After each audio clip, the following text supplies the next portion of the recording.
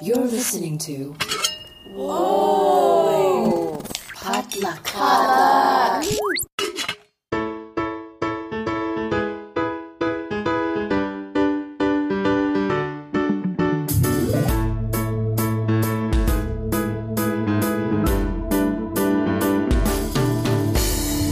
And welcome to Books and Boba, a book club and podcast featuring books by Asian and Asian American authors. My name is Marvin Yue.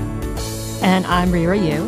And today we have an author chat with Vibhuti Jain, the author of Our Best Intentions.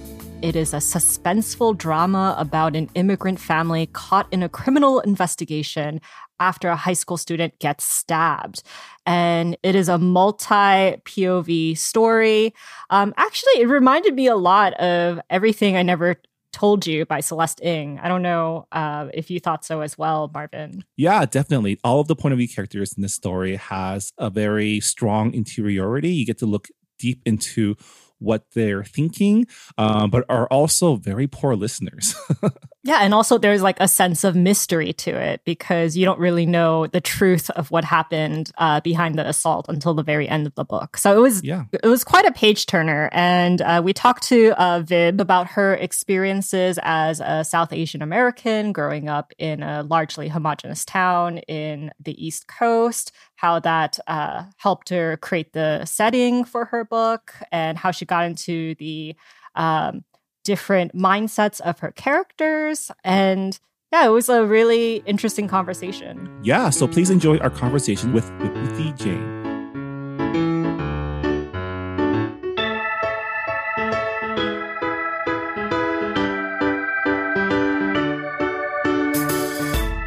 And we're here with Vibhuti Jain, the author of Our Best Intentions. Welcome to the show. Thank you for having me. Excited to be here. Yeah, so your bio says that you worked as a corporate lawyer before. That is very far away from being a novelist. What made you venture into writing? Was writing a passion you've always had growing up? So I think I always loved reading and writing a book has always been a dream of mine since I was a child.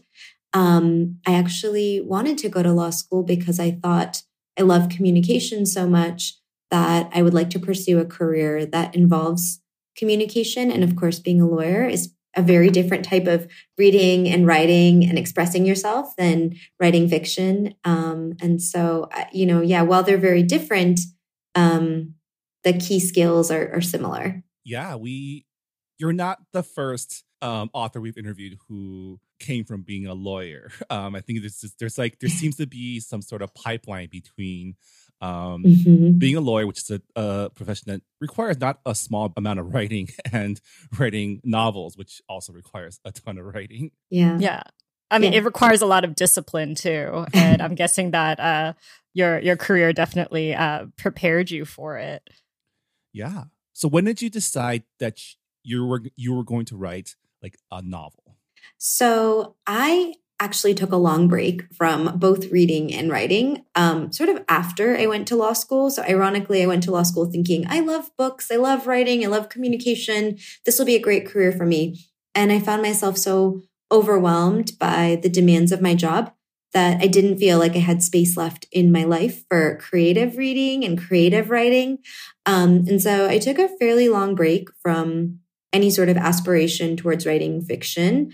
And then I ended up actually moving to Johannesburg, South Africa from New York City in 2015. And at the time, I made a career switch from corporate law to international development. And my career ended up being more predictable in terms of working hours, which meant I also knew when I would not be working. And then I just felt this creeping desire to do something creative, to use that part of my mind. And so I started kind of taking baby steps. I started reading again. I enrolled in a few online writing classes because I didn't really have a writing community in South Africa, and started writing essays weekly, sending them off into the internet, discussing writing with my virtual class. And then from there, I ended up going to a writers' conference in Southampton for a summer. And that really gave me the motivation to write a book, because going to a writers' conference is like going to summer camp for people who want to write. You're just like immersed in fiction in this, not real feeling world. And and then I was pretty motivated. I was like, this is something I've always wanted to do. I'm going to do it. And I did it for myself. Yeah, I think it's really important to find a writing community when you're first starting out, because you definitely need the encouragement and also the feedback that you get from your peers. But your debut novel, Our Best Intentions, I heard from the grapevine that it stemmed from a conversation with an Uber driver that you've had a couple years ago. Can you tell us a little bit more about that? Yeah. So when I set my mind on writing a novel, I started looking around in my everyday life for inspiration. So, really thinking about the people I met, what we talk about, things I read in the news, what I was watching on TV. And I just so happened to be visiting my parents back in Connecticut. I was in an Uber from JFK going to their house. And my Uber driver started telling me about a series of violent incidents that took place in this nice Westchester suburb. And that sort of sparked the genesis of the plot of my novel. I started really thinking about what he was telling me and really thinking about, a lot of things I talk about in the book, which is access to public education and how it's not actually really public, or, it's a very different experience for those of us who can afford higher, property tax communities for those of us who can't. I started thinking about how we as Indian Americans talk about our role in the dialogue on race. My driver also happened to be Indian American. And I think, Indian Americans, Asian Americans more generally, we often embrace this model minority myth when it suits us. And other times we shy away from it. And so that conversation really sparked the plot of the book. And sort of as an homage to that inspiration, one of the main characters is in fact an Uber driver. Yeah. It was interesting because actually I have cousins who live in Scarsdale, which is like in that area. Yeah. And I've only experienced that through like the one weekend I was visiting them. But how did you go about kind of capturing that setting? Yeah, that's a great question. I grew up in Connecticut in a fairly homogenous town. I think it's gotten more diverse since I was growing up, but not quite the same as Southern California. And I was one of the only, non-white kids in my public high school. I remember feeling very isolated and also just really terrified of standing out. My town was, a little bit less affluent than the towns I described, but I've spent a lot of time in the areas surrounding New York City. And so a lot of this, while not based on a single place, is really inspired from some of my observations about how these places feel. Yeah, I did relate to the fact that your character's, affluent high school was named after the indigenous people that used to live in that area, because that's also like my high school is also named after our local indigenous people. Although for some reason, my high school was established in like 1995. So I was maybe like the fifth graduating class, so relatively modern. But when they named our high school, they decided to name it after the Spanish name for the people and not their actual name, which was really, really wild. But it was some sort of like strange sort of representation for me to see like, yeah, this is kind of nonsense people like who have the best intentions, but like don't really live up to it.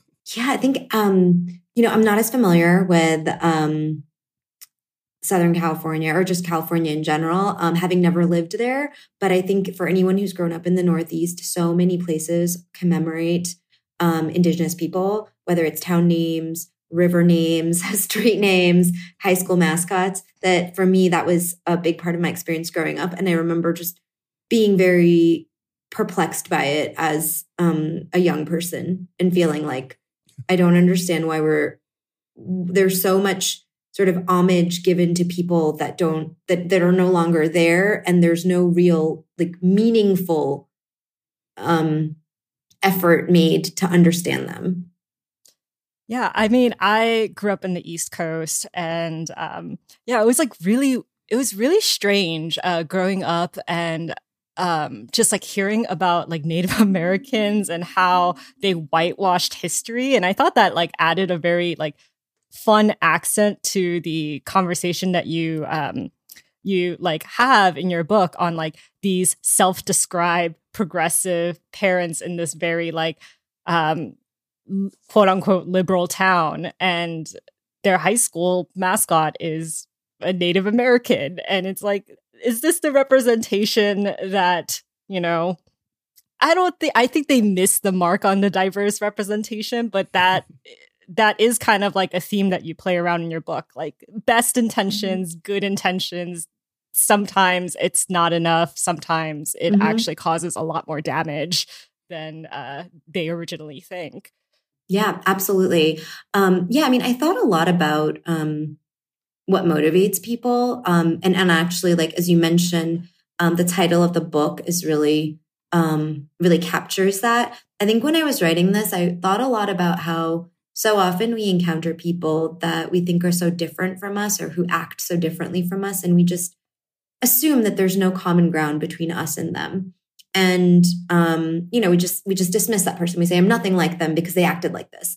And yet when we really think about what motivates people and distill them down to their core beliefs, ironically, even people whom we find so different from us often are just looking for the same thing. They're looking to better themselves, looking out for their loved ones. And that's really what I was trying to capture in the book. But of course, as you mentioned, Rira, there's a lot of sort of intentions becoming distorted. So yeah, that's not just something that interests me about human interaction. Yeah.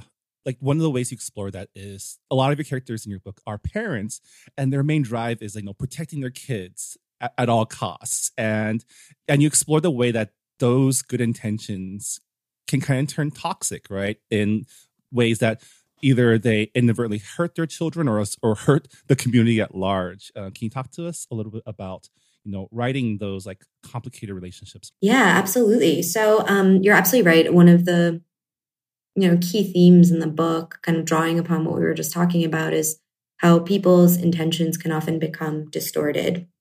And specifically, the book has a number of characters who are parents who have children enrolled in this public school where there's been an assault. And each of the parents is trying to figure out what is the most sure way to protect my child. And how can I do that? So because they're each very differently positioned in terms of access to resources, understanding the system, ability to have their voice heard, you see them behave in dramatically different ways. So even though at heart, they're each trying to just protect their child, the option set available to each of them is very different. So for example, one of the main characters, Babar Singh, doesn't really have the ability to have, the police listen to him in this criminal investigation. But he, like the other parents in town, wants to protect his daughter, Angela. And so he wants to try to get her as uninvolved in this investigation as he can. He also just wants to secure their financial future. And that really affects how the advice he gives her, how he responds, and just his overall perspective. Similarly, you have the McCleary family, a much more affluent family whose son was injured in this assault. They know how the system, quote unquote, works. And they're able to get the attention of the police. They're able to get the attention of the school superintendent. And so they're able to behave in ways that may not be available to others, and may even raise questions about, how much do you really care about others? But again, they're just trying to protect their child. Yeah. Also, they have lots of money and lawyers, which helps too. Yeah. Well, yeah. I mean, exactly. Like you're progressive until it's inconvenient, until it threatens your livelihood. But yeah, like the character of Babar, like I thought it was really interesting because I haven't read a lot of books where you have a single South Asian dad who's raising a kid all on his own. Especially when like they're not a widow either. Angie's mother like actually left the marriage. Can you talk more about what made you go in that direction? Yeah, so you're absolutely right. The family is not I guess, a typical nuclear family unit, especially in South Asian communities. I wanted to write about topics that interest me and intrigue me. And I think one of them is the stigma around talking about things like mental health, which is sort of the specter that comes up when issues about the mother or the wife who leaves the Singh family arise. Secondly, I think a lot of immigrant communities, including the South Asian community, there's a real pressure to not leave a marriage, at least in the first generation. And so I wanted to write a story that really looked at what happens when things don't work out the way that we feel societal pressure for them to. And what does that relationship between a father and daughter look like? Because I don't think there's been a lot written about single fathers. I recently also became a mom. And so I've thought about some of these issues much more since then. And even though I absolutely love being a mother, I do think there's this undue expectation on women to just have this innate maternal instinct or innate desire to homemake, even though it's 2023. And so I wanted to write a story that maybe didn't have those same assumptions, built in. Yeah, Babur's such an interesting character because you see him, and your book has multiple viewpoints. So we see everyone's kind of interiority each chapter. And with Babur, like you see him as a guy who's just trying his best with like what he's given and like providing his daughter with, everything she needs to survive. Food, transportation, like all the basic necessities, but can't like break through to like whatever this teen ennui she's going through. And you feel bad for him. But at the same time, you also kind of see his interior thoughts about his wife, why she left him, his thoughts about depression, his thoughts about like race. And you're like, man, what an immigrant dad, like you see his like paternalistic views on things. And you kind of also like, I thought it was really interesting that I simultaneously sympathize with him, but also wanted to like yell at him through his chapters. And I think that's something really well in your book is write characters that like, I sympathize with you, but also don't like you right now. Yeah. I mean, look, I grew up with immigrant parents, and while, I can't say Babur is based on any single person, I do sometimes think about all the pressures my parents faced to just make it, like to just set us up for some sort of stability in a new country and in a new environment. And when they're acting in a way that's frustrating, I really try to think about, I don't think I was able to do this in the moment. I don't know that I still am. But, when I was writing, I was really trying to think about why would someone kind of dismiss emotional well-being? Well, it's because he's so concerned with how his daughter is faring, physically. Like, is she eating enough? Is she sleeping enough? Is she, going to school? That he's not able to he doesn't have like the mental capacity to think about how's she doing? Is she sad? Does she have friends? Does she want to talk to me about something? So I tried to tap into that. Yeah, I think a lot of blue collar immigrant families, especially like assimilation or aligning with the rich, white, and powerful, it's seen as like the only way to survive. It is the only way to succeed in America. And activism and just like fighting social injustices, that takes a back seat because you're trying to survive. And obviously this is a culture gap that's, exacerbated by, first and second generation immigrant families.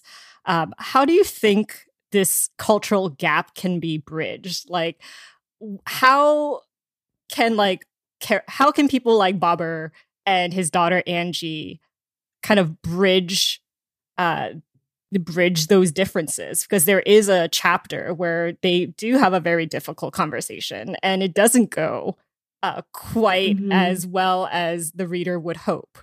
That's such an interesting question, and actually, you kind of asked it so nicely, because I actually was thinking about this a lot when I was writing these characters, and I described it exactly as you did, which is not only is there this generational divide between the father and daughter, but there's this cultural divide, which makes it even harder for them to understand one another.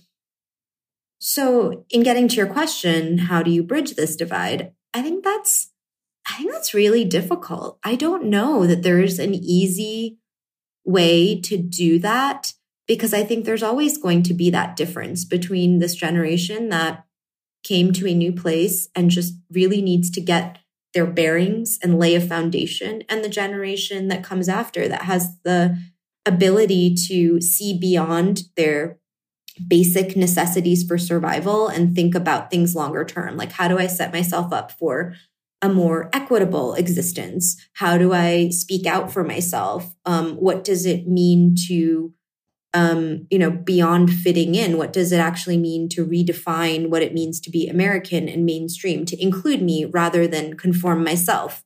So I guess all of this is to say, I don't know that there's an answer, but I do think one of the things I tried to do when writing this is, at least if we try to see other people's perspectives, like Marvin just said about wanting to yell at the father, but simultaneously kind of understanding where he's coming from.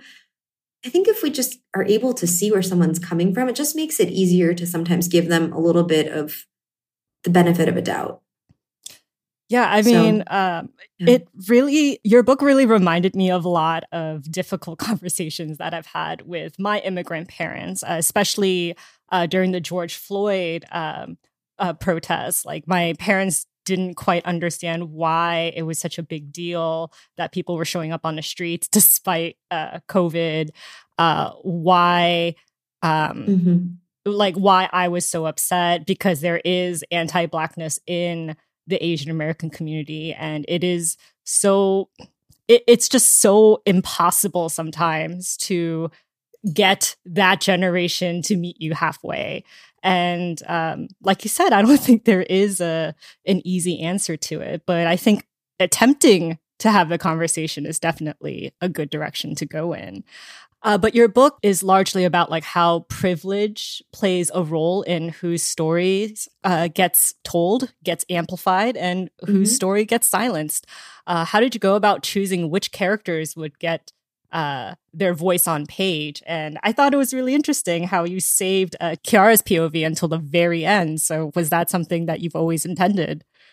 So I was very intentional about choosing to center the story around the Singh family. I mean, I think it's really important as a writer to write characters you think you can authentically capture. And I just felt like, based on my own life experiences as an Indian American, having parents who are first generation, growing up in the Northeast in a fairly homogenous town, that was a story. Those were two characters whose stories I could really tell. And those were two characters who I wanted the novel to center around. I chose to include other characters' perspectives, primarily to try to, one, share details that were maybe outside the perspective of the two main characters, but two, to also try to shed light on other voices that often get overlooked.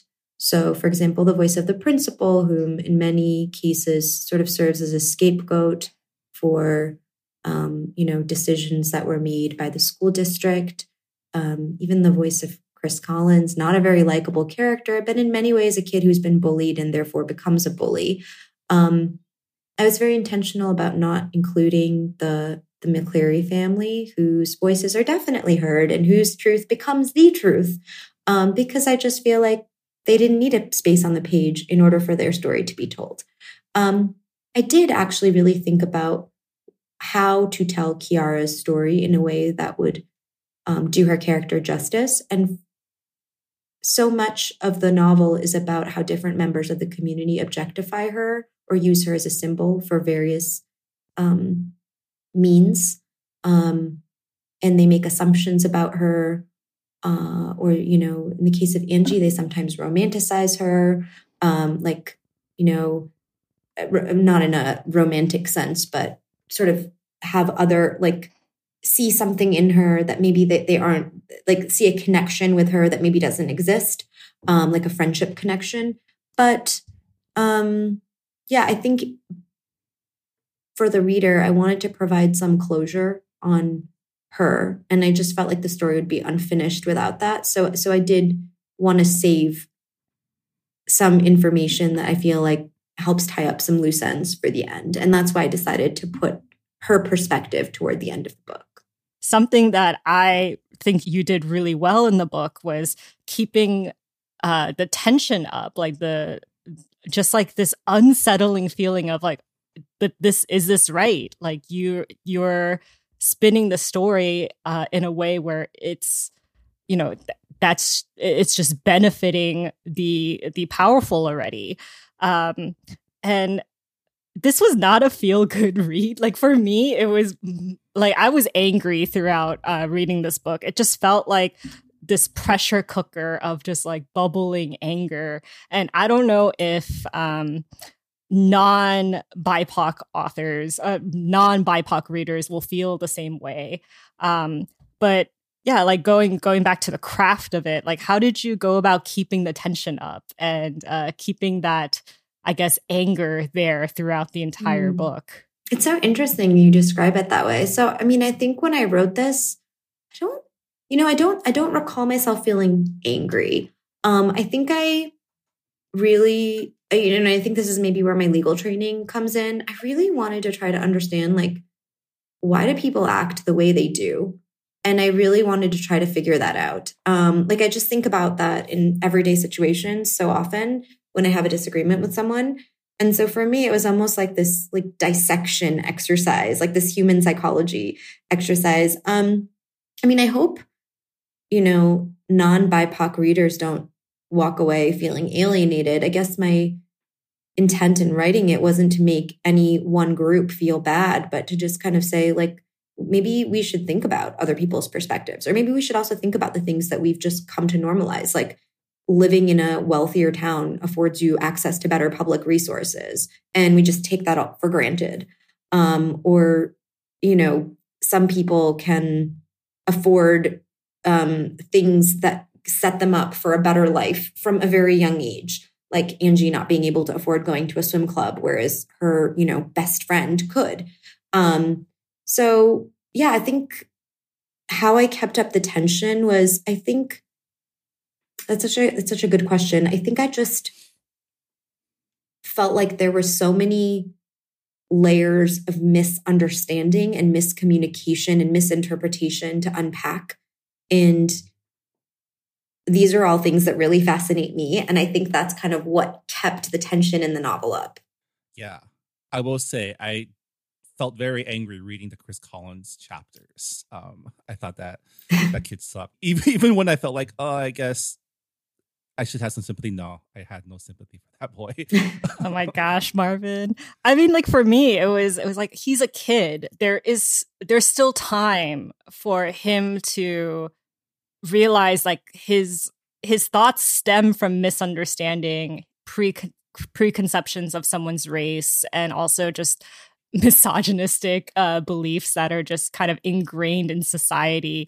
Because like when we think about how kids go to college, or they're finally independent from their parents and they leave their hometown, a lot of people change. A lot of people are able to kind of, like you said earlier, like kind of dissect why people think a certain way, why they have these beliefs.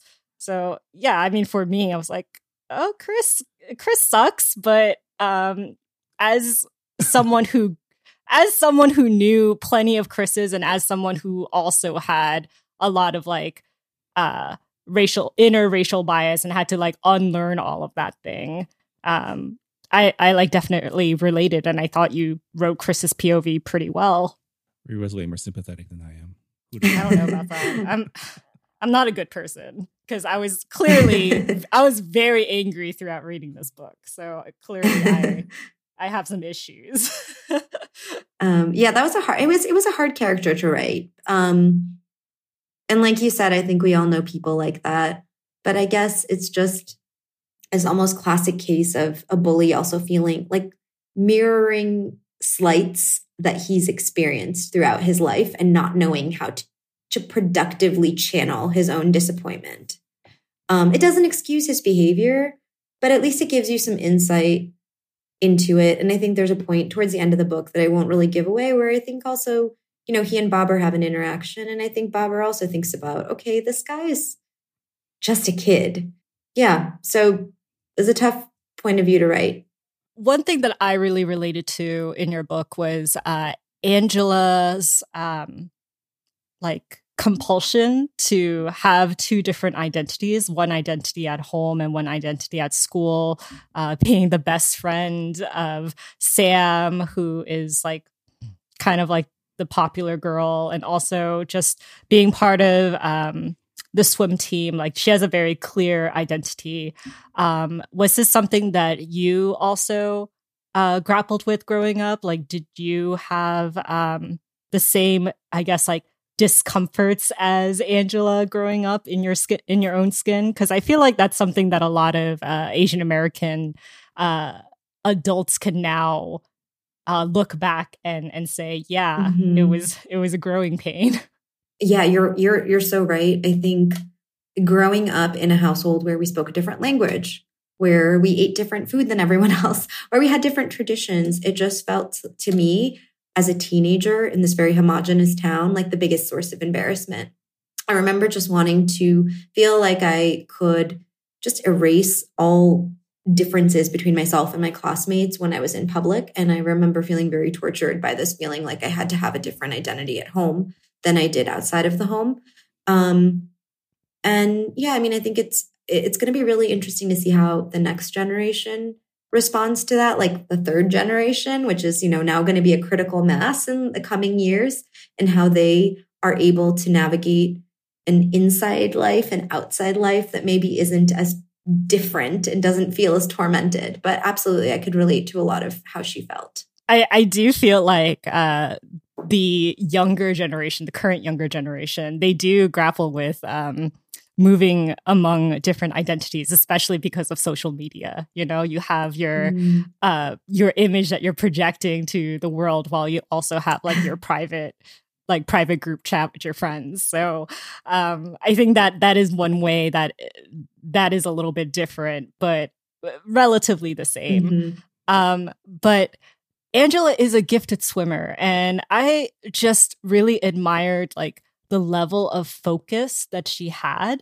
What made you want to make her into a swimmer? I thought really hard about that. In fact, I've been asked by a lot of people if I was a competitive swimmer. I was not. I cannot swim as well as Angela, but I knew that I wanted to write a character who had a lot of inner strength. And for me, showing her as a really good swimmer, depicted just exactly as you said, inner strength, perseverance, determination, focus. And I think it's an interesting juxtaposition, because if you were to ask Angie, as a sophomore in high school, if she sees herself as all those things, I don't think she would say that. I think she didn't necessarily even recognize that strength within her. I think she was socially awkward, shy, self-conscious, and hadn't yet come into her own voice. And so by showing her as so good at this one very taxing activity, sort of hint to the fact that there is a very solid person underneath all of that.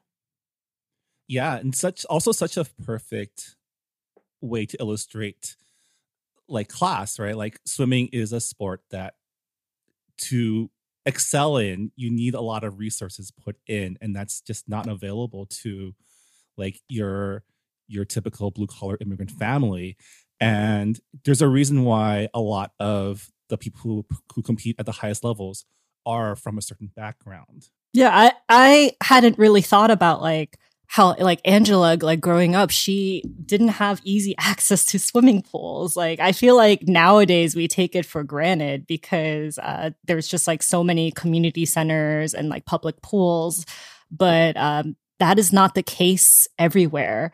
And this isn't just like with swimming either. I feel like this is also with like musical instruments, for example. Like there's definitely a class divide in that. Even if you go to school where, you rent your instruments, like everybody starts at the same level. As you grow older, the more resources you have, like if you get private lessons, for example, you have more of a chance of succeeding and having a career in that field. And, it's not the kid's fault, but a lot of burden is put on their shoulders. Like, I feel like they have a lot of pressure to succeed, but when the cards are so stacked against you, yeah, it's hard.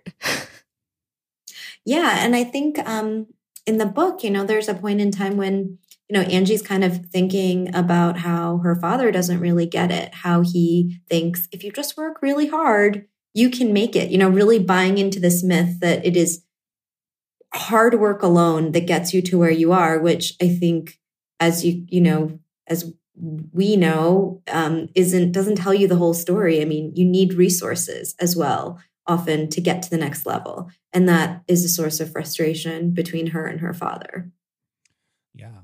I also love that Angie became really good at swimming because her father used swimming classes as childcare when she was growing up. Was there like a class that your parents stuck you in while they were working?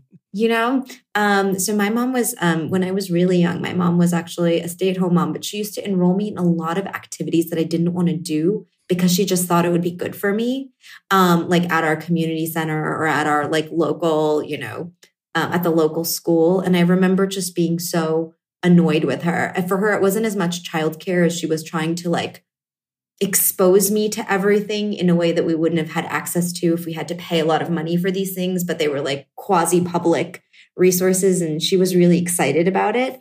Because, I think that having access to things at a public library or public school is such an American concept for someone who, grew up in India. So I had similar but different experience. Yeah. My mom signed me up for a watercolors class, I remember, like a painting class, and then tennis, which I was really bad at. So none of those went anywhere. I never got to Angie levels of proficiency in any of those. I actually find it pretty funny that Angie stuck with swimming. It wasn't something that she hated later on, because I feel like you said, a lot of parents, they put their kids in all of these activities, just trying to like expose them to, trying to like cultivate their talent if they have one, and also for childcare. But it's just like really funny to me that Angela's like, no, this is my thing. And it gives me weight. It gives me a sense of gravity. And in this book where so many things are out of control, it makes sense that swimming is the one thing that's like holding her down. And when that's being threatened, when people threaten to take that away, it's kind of like the last straw. So I really liked how you developed Angie's relationship with swimming and how that was weaved into the narrative of your book. So well done. Yeah, thank you. Yeah, I thought about that actually a lot, because I think a few people have commented and said it's ironic that she embraced swimming, even though her father kind of pushed her into it. And I think it also says a little bit of something about her fact that she kind of wanted to seek his approval. She wanted to be the good kid, and then ended up really liking it. Yeah, sometimes it works out perfectly. Yeah. Well, your book's been out for a few weeks now. Almost a month. How has the reception been? What have you been surprised about hearing from your readers? Yeah, the reception's been great. It is. It's been so surreal. This is my first book to actually have these characters that just like lived as imaginary friends in my head out in the world, and have other people that I don't know responding and commenting and asking me questions. I think that's been a really bizarre experience. I think it's interesting that, when I've engaged with people from, different age groups, different parts of the country, different backgrounds, a lot of the questions they ask about the book are very similar. So I've been asked a lot of questions about, is there a sequel? Why did you choose to tell this from multiple perspectives? Do you have a favorite character? And so I just think it's so interesting that despite having such different readers, the things people respond to seem to be very universal in a way. So that's been kind of fun. It's also just been fun to talk about it and hear people's reactions to this thing that just felt like my like special project, and have it now out in the world. So it's been really exciting and interesting. Have you noticed a difference between the response of your American readers versus like your South African readers? Because I feel like the whole conflict of quote unquote cheating your way to a better public school is so American.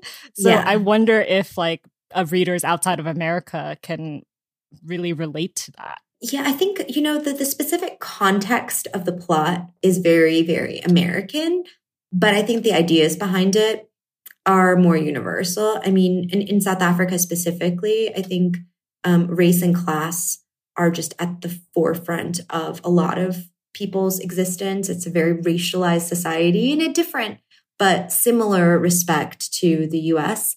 It's also one of the most unequal places in the world. So I think the idea of people using their privilege or resources to get their way or to be heard is very familiar to people here. So I would say, while the nuances might be different, I think the general ideas and concepts and observations on human behavior are very relatable. Yeah.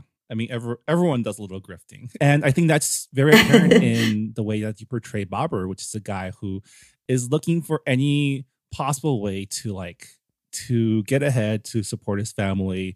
I really love the way you wrote his interactions with the richer people and him feeling fundamentally disappointed in all of them because they're not as like smart or charismatic as he imagined rich people would be. Yeah, I thought about that a lot. And I mean, I think we've all had experiences where, just like in our professional lives or personal lives, where you kind of build up this idea of a person or a thing, and then you experience it like you experience that thing or you interact with that person and you're just kind of left thinking, that's what I thought. Yeah. So I think he has that a lot, even if he doesn't admit it to himself. Yeah. Well, we're not going to ask you if there's a sequel, but are you working on anything right now? I am. I'm working on a second book with different characters. It's really about how we kind of look for happiness in like how we can kind of fall into this trap of looking for happiness outside of ourselves. And it's about a woman who feels very trapped in her existence and reconnects with an old friend whom she is really jealous of and just kind of gets unhealthily intertwined with her life and loses herself, but also doesn't find the happiness that she craves in the process. Sounds really interesting. Sounds like a good time. Yeah. Yeah. So very different, but it's really fun. Yeah. Well, thank you so much, Vibhuti, for joining us on Books and Boba. It was so great to talk to you, and congratulations on your debut novel. And yeah, looking forward to the next one. Thank you so much. Thank you for having me. This was really fun. Thanks. And that was Vibhuti Jain, the author of Our Best Intentions, available now at booksellers everywhere. Definitely check it out. It was quite the page turner, and I think it's something that our audiences, our Books and Boba audiences, will really enjoy. And if you are interested in purchasing the book after listening to our interview, might I direct you to the Books and Boba bookshop, where we feature all the books written by guests of Books and Boba, as well as lots of specialized lists curated by Rira. Books that you purchase on Bookshop do support the Books and Boba podcast, as well as your local bookstore. So we do appreciate this support. Before we go, we still have 1 week before our discussion episode of our April book club pick. Rira, can you remind us what we are reading? Yeah, we are reading Vera Wong's Unsolicited Advice for Murderers by Jessie Q. Sutanto. We've had Jessie on the show before to talk about her book, Dial A for Aunties. And Vera Wong's Unsolicited Advice for Murderers also kind of falls in that vein of murder comedy. So I'm really excited to discuss it with Marvin because, as you all know, murder is my jam. Yeah. So yeah, I'm very excited. And if you guys have already read the book, we'd love to hear your thoughts on Goodreads. And also just hit us up on Twitter and Instagram because we do check those. I know it doesn't seem like it, but we do. Yeah, we're still on Twitter for the time being. And if you want to check out, and we also have a new Discord server. In case you missed it, we launched our Patreon earlier this week. And subscribers to our Patreon will get to have access to our brand new Books and Boba Discord server, where you'll be able to chat with us about books and other things in real time. So if you're interested in checking that out, please support our Patreon at patreon.com/booksandboba. But with that, that'll do it for this episode of Books and Boba. Thank you so much for listening, and we'll see you all next time. Bye, everybody. Bye.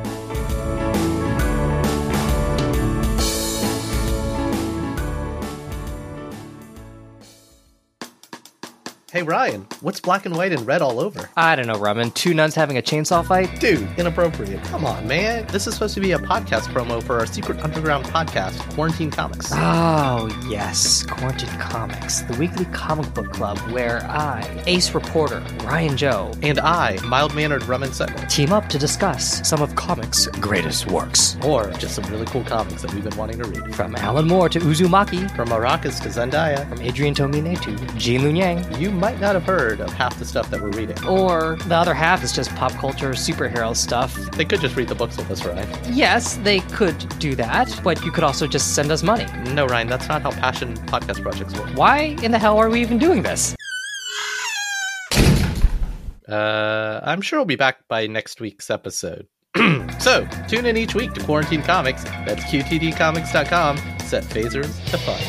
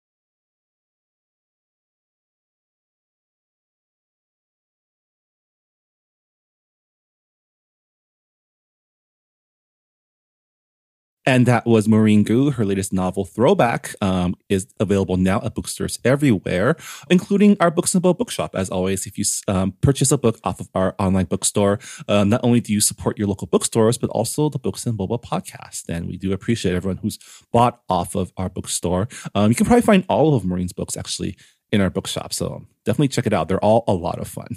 Yeah.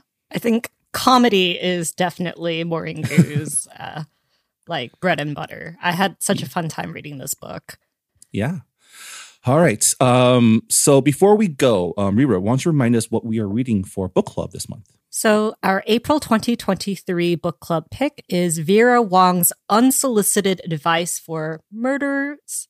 And it's by Jessie Q. Sutanto, the author of Dal A for Aunties. The book is about a 60-year-old widow who runs a tea shop in San Francisco's Chinatown. And she finds a body with a flash drive. It just shows up in her tea shop. And she thinks that she can do a better job than the investigators. So she investigates the murder herself. I absolutely love this premise because I am like a Miss Marple fan. So I'm all about like old ladies and like nosy civilian detectives. So I'm very excited to read this book. Yeah, so please read along with us. If you've already finished the book and have things to say about it, please let us know on our Goodreads forums. This is a murder mystery, so please use spoiler tags if you are going to be discussing anything related to the solving of the mystery. But yeah, looking forward to including your feedback on our book discussion episode. But with that, that'll do it for this episode of Books and Boba. Thank you so much for listening, and we'll see you all next time. Bye, everybody. Bye.